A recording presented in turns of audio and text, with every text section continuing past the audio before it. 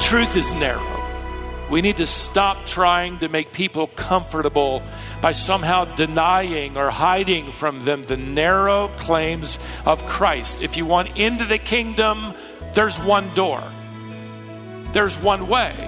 In fact, Jesus clears it up. Again, he says in John chapter 10 and verse 9, he actually says it this way: I am the door. If anyone enters by me, they shall be saved.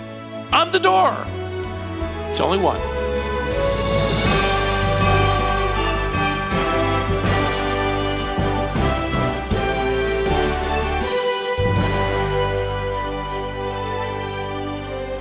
Like the coexist bumper stickers that you've seen on cars, the worldview that many paths lead to heaven is pervasive.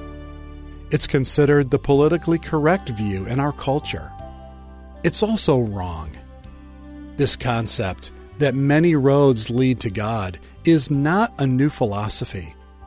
In fact, Jesus confronted the same issue during his earthly ministry. Now, the world will call what Jesus says intolerant, judgmental, and exclusive. I hope that you're among those who call it the truth. This is Wisdom for the Heart.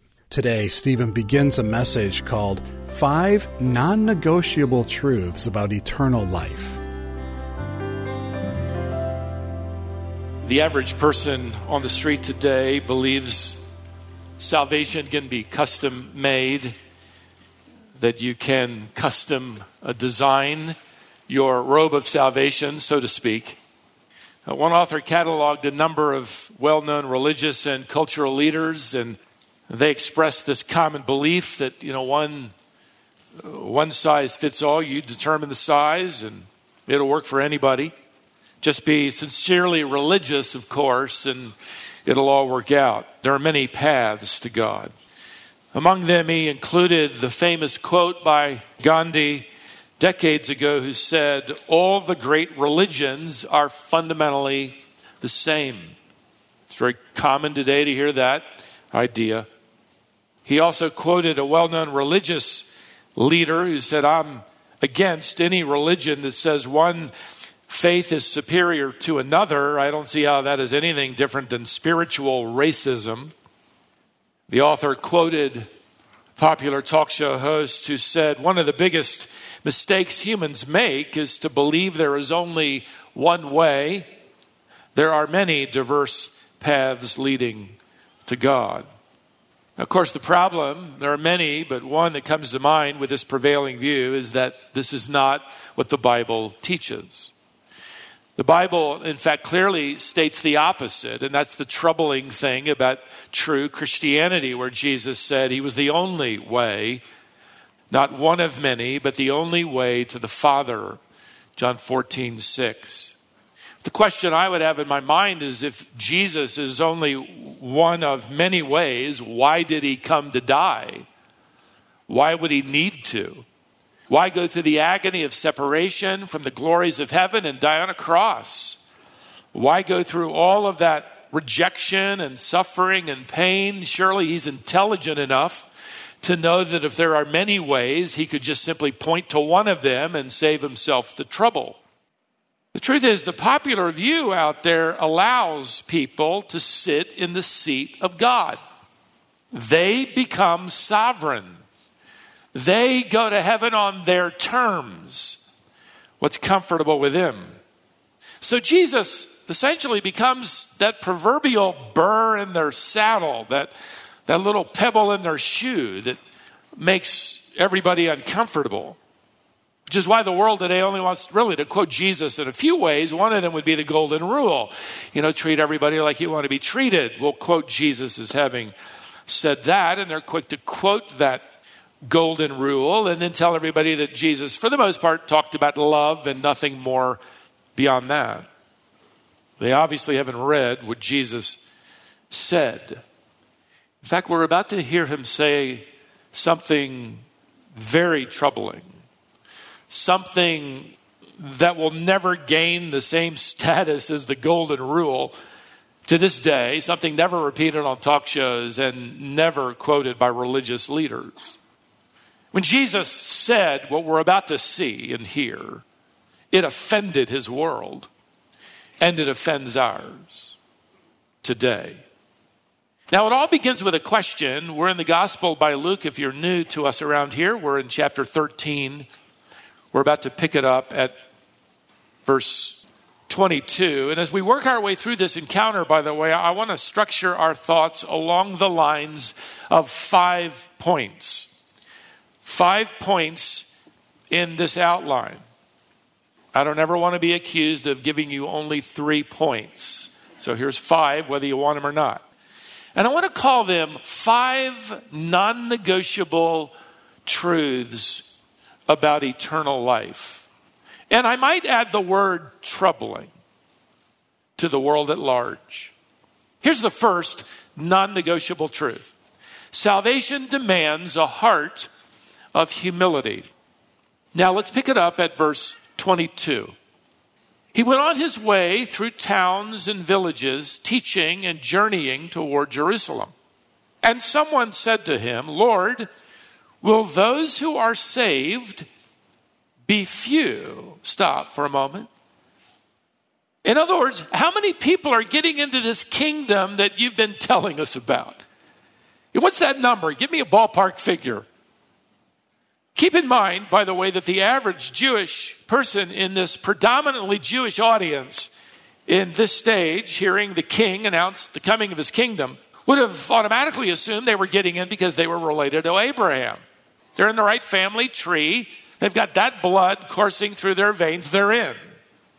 So they would assume that everything's all right. In fact, if you go back and study the Mishnah collection of codified laws and commentary dating back even prior to Jesus, it was around when he was preaching. The rabbis were teaching from the Mishnah, and I quote one key statement of theirs. Here it is: all Israelites have a share in the world to come. So the Pharisees, the religious leaders, held to this. If you're related to Abraham, you're an Israelite, you're in. Now earlier, the Lord had said something rather troubling, recorded by Matthew in his gospel in chapter 7, when he said the wide gate is the gate of the Pharisees and it leads to destruction. There is this narrow path, and that's the true way to enter the kingdom. So if you keep that in the back of your mind, you come to this individual's question. We'll call him a he. He's asking this question, and he's more than likely troubled. If the Pharisees' way is broad and it's wrong, how many Jewish people are getting in after all? And in addition to that, he might want to know how many Gentiles could get at it in, although he can't conceive of that idea. In fact, you might notice from his question that he assumes it's not going to be that many now. Did you notice? Will those who are saved be few? Truth is, he's worried. He's troubled. We're not told what's going on in this individual's life, but we know the Lord would know his heart.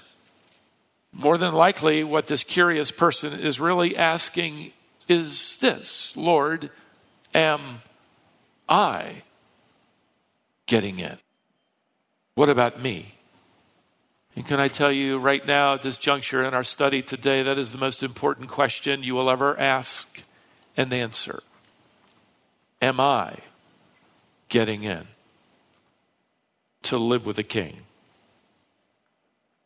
Now notice he says, how many, Lord?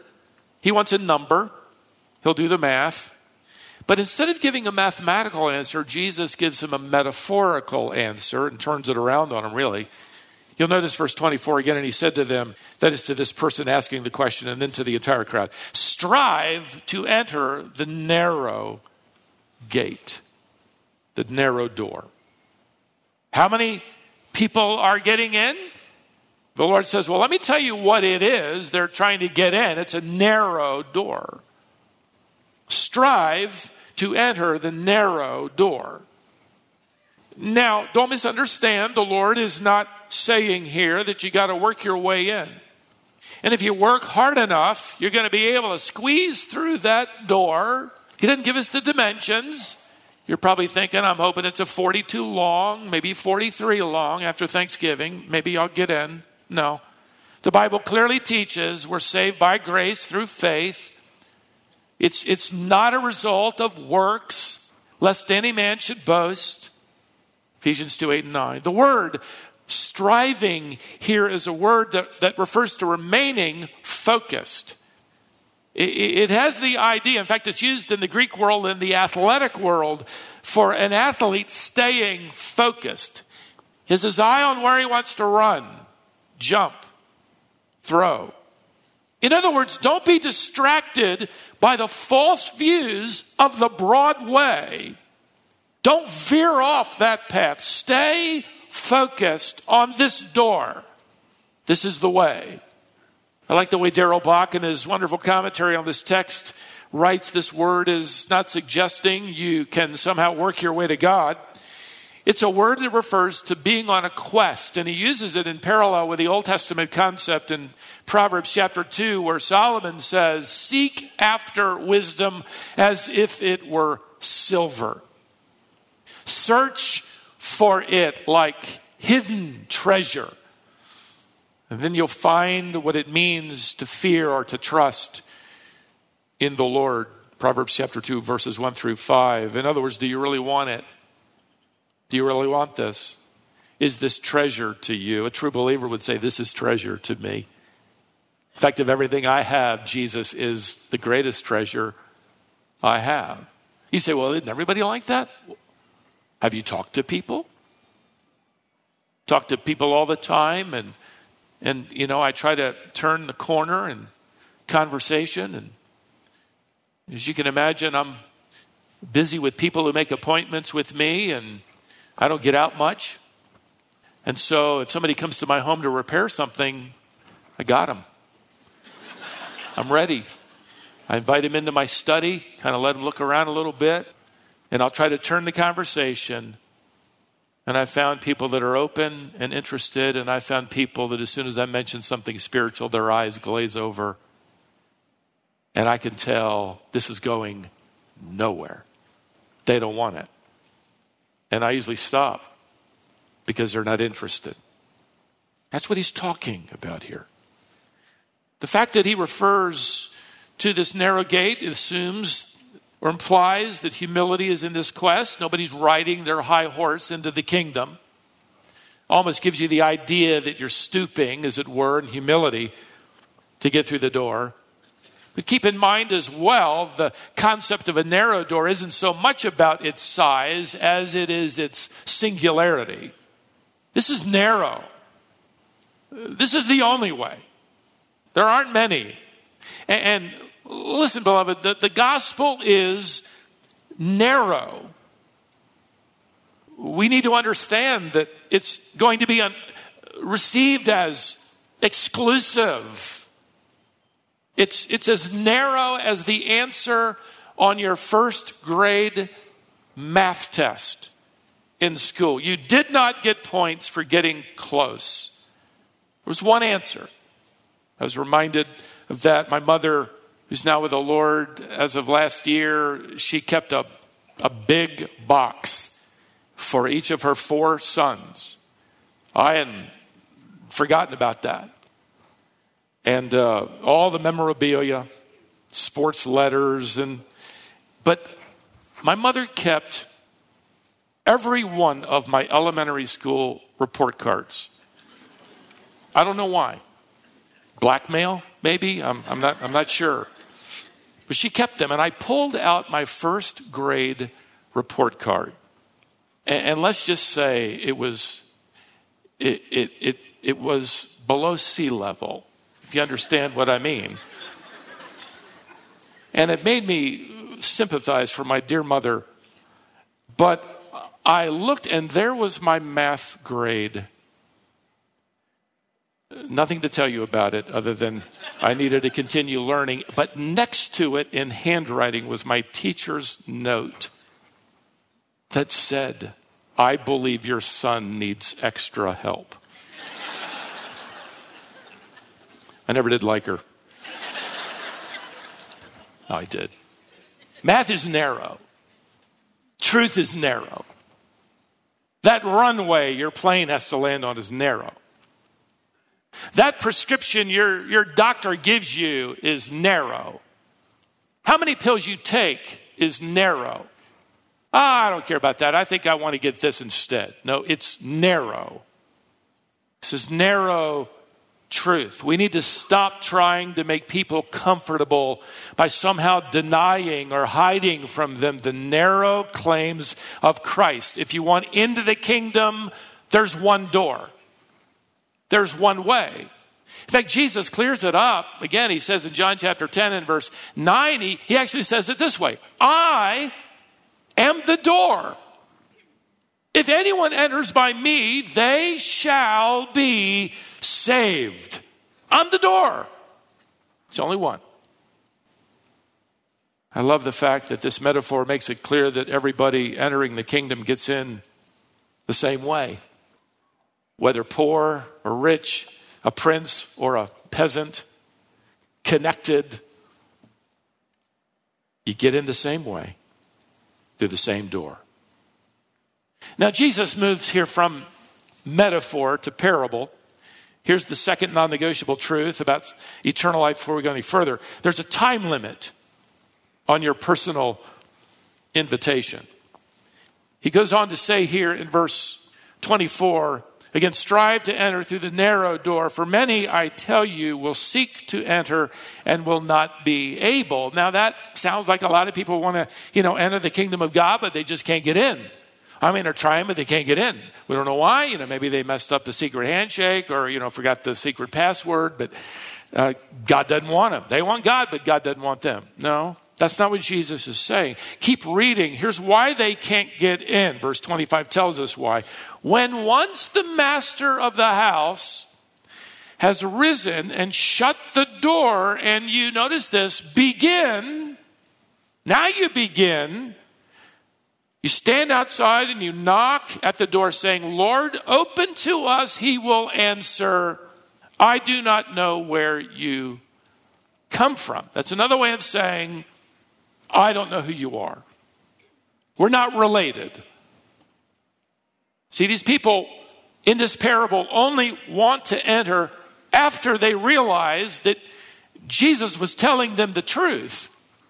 And now it's too late. He's using a rather common illustration, by the way, his generation would have immediately understood, where the gates of a city would be closed at nightfall for security. People returning to the city after those gates were closed had to find lodging outside the city gates, the city walls. Inns were developed around those gates where they would stay regardless of their standing, regardless of their social status. The gates were closed. Same would be true of a household closing its doors at night. So Jesus is delivering this truth, even if it's uncomfortable and non-negotiable. There is a time limit to the offer of salvation. And that time limit happens to be the length of your life. That's how long we have. When you die, God closes the door. The Bible says man is destined to die once and after that face the judgment. Hebrews 9:27, which is why the Apostle Paul writes in 2 Corinthians chapter 6 and verse 2, now is the day of salvation. Not tomorrow, not next week, not next year, not when you kind of get your stuff together. Now, today. Hebrews 4:7 says, today, if you hear his voice, harden not your heart. You see, there's a biblical principle about hardening. Don't harden your heart, because the longer you do, the harder it becomes. Why would you believe that if you don't want Jesus now, that 20 years from now, you're going to wake up and say, I want him after all? No, your heart is hard. 20 years longer as you've rejected him, which is why those of us who work in the ministry of the church understand fully well the truth that the older a person becomes, the less likely they are to give their heart and life to Jesus Christ. The day that you die, Chuck Swindoll writes on this text, is the day the door slams shut. It's locked tight. It's a terrifying thought, isn't it? You see, the Apostle Paul will write, knowing, therefore, the terror of the Lord, we seek to persuade mankind. This is not a game. This is life and death. In fact, in recent weeks, as we've been studying through the Lord's urgency in his preaching, I've been thinking about one of the most tragic demonstrations of this time limit offer of salvation. Rejected until too late.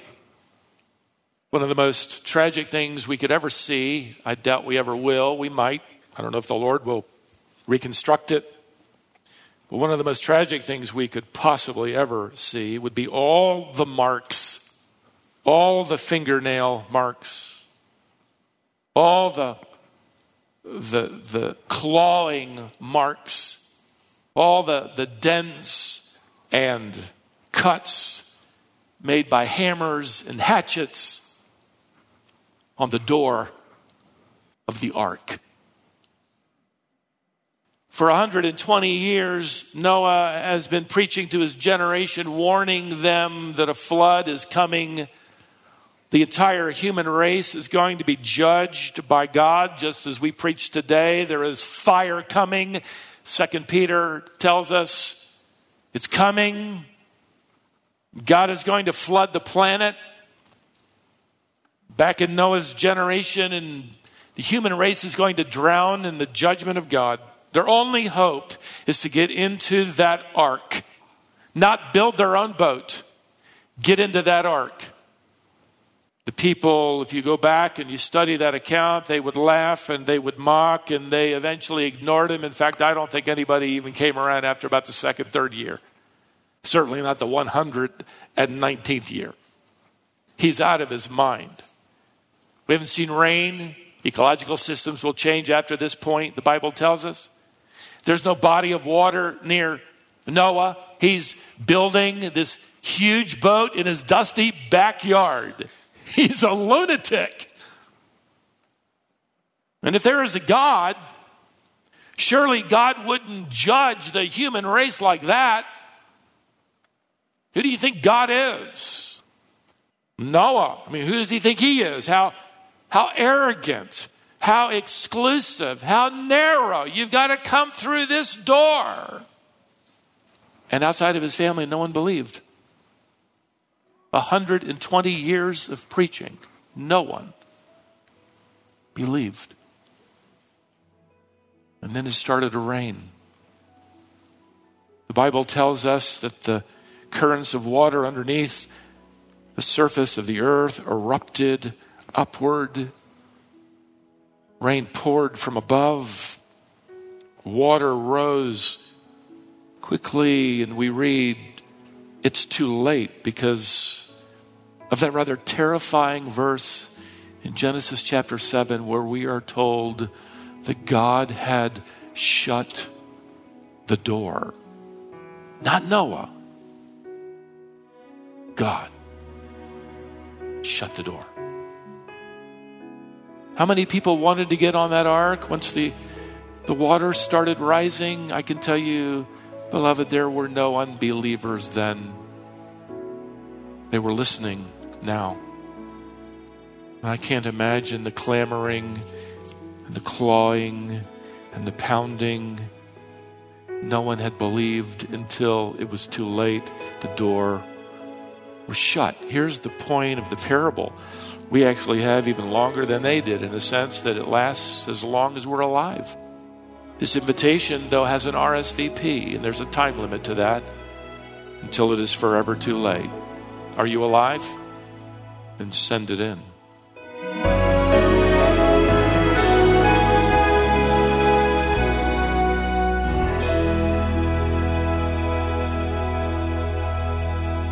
That was Stephen Davey, the president of Wisdom International. This message is called 5 Non-Negotiable Truths About Eternal Life. This message is also incomplete. We're going to bring you the second half of this message next time. We have a resource called God's Wisdom for Your Heart that will help you understand God's offer of eternal life. It's also a tool you can use to share with others.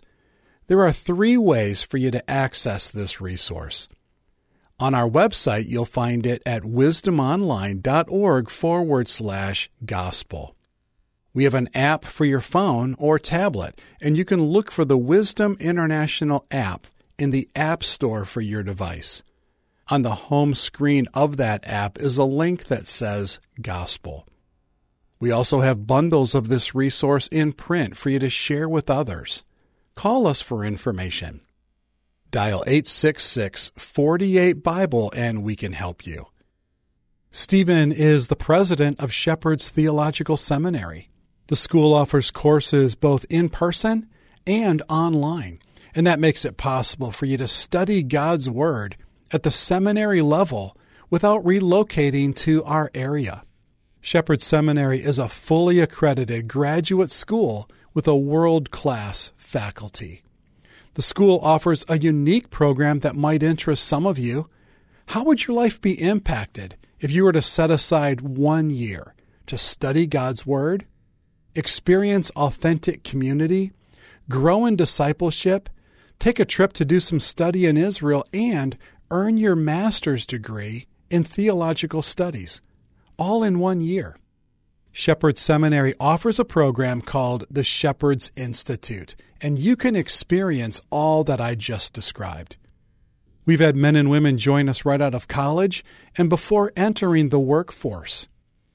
We've had men join us who believed they were called to be a pastor. They did this program to start their education and then jumped into the Master of Divinity program. Whatever God has called you to, investing 1 year like this will help you. The school has campuses in North Carolina, Florida, Wyoming, and Texas. We also have an opportunity for you to save a little bit of money because we have a discount code you can use to get a free application to Shepherd Seminary. When you apply, simply use the word wisdom. Again, that discount code is wisdom, and that will give you a free application to Shepherd Seminary. Visit wisdomonline.org, scroll all the way to the bottom of the page, and you'll see a link to Shepherd Seminary. Please be sure and join us next time to hear the rest of this message here on Wisdom for the Heart.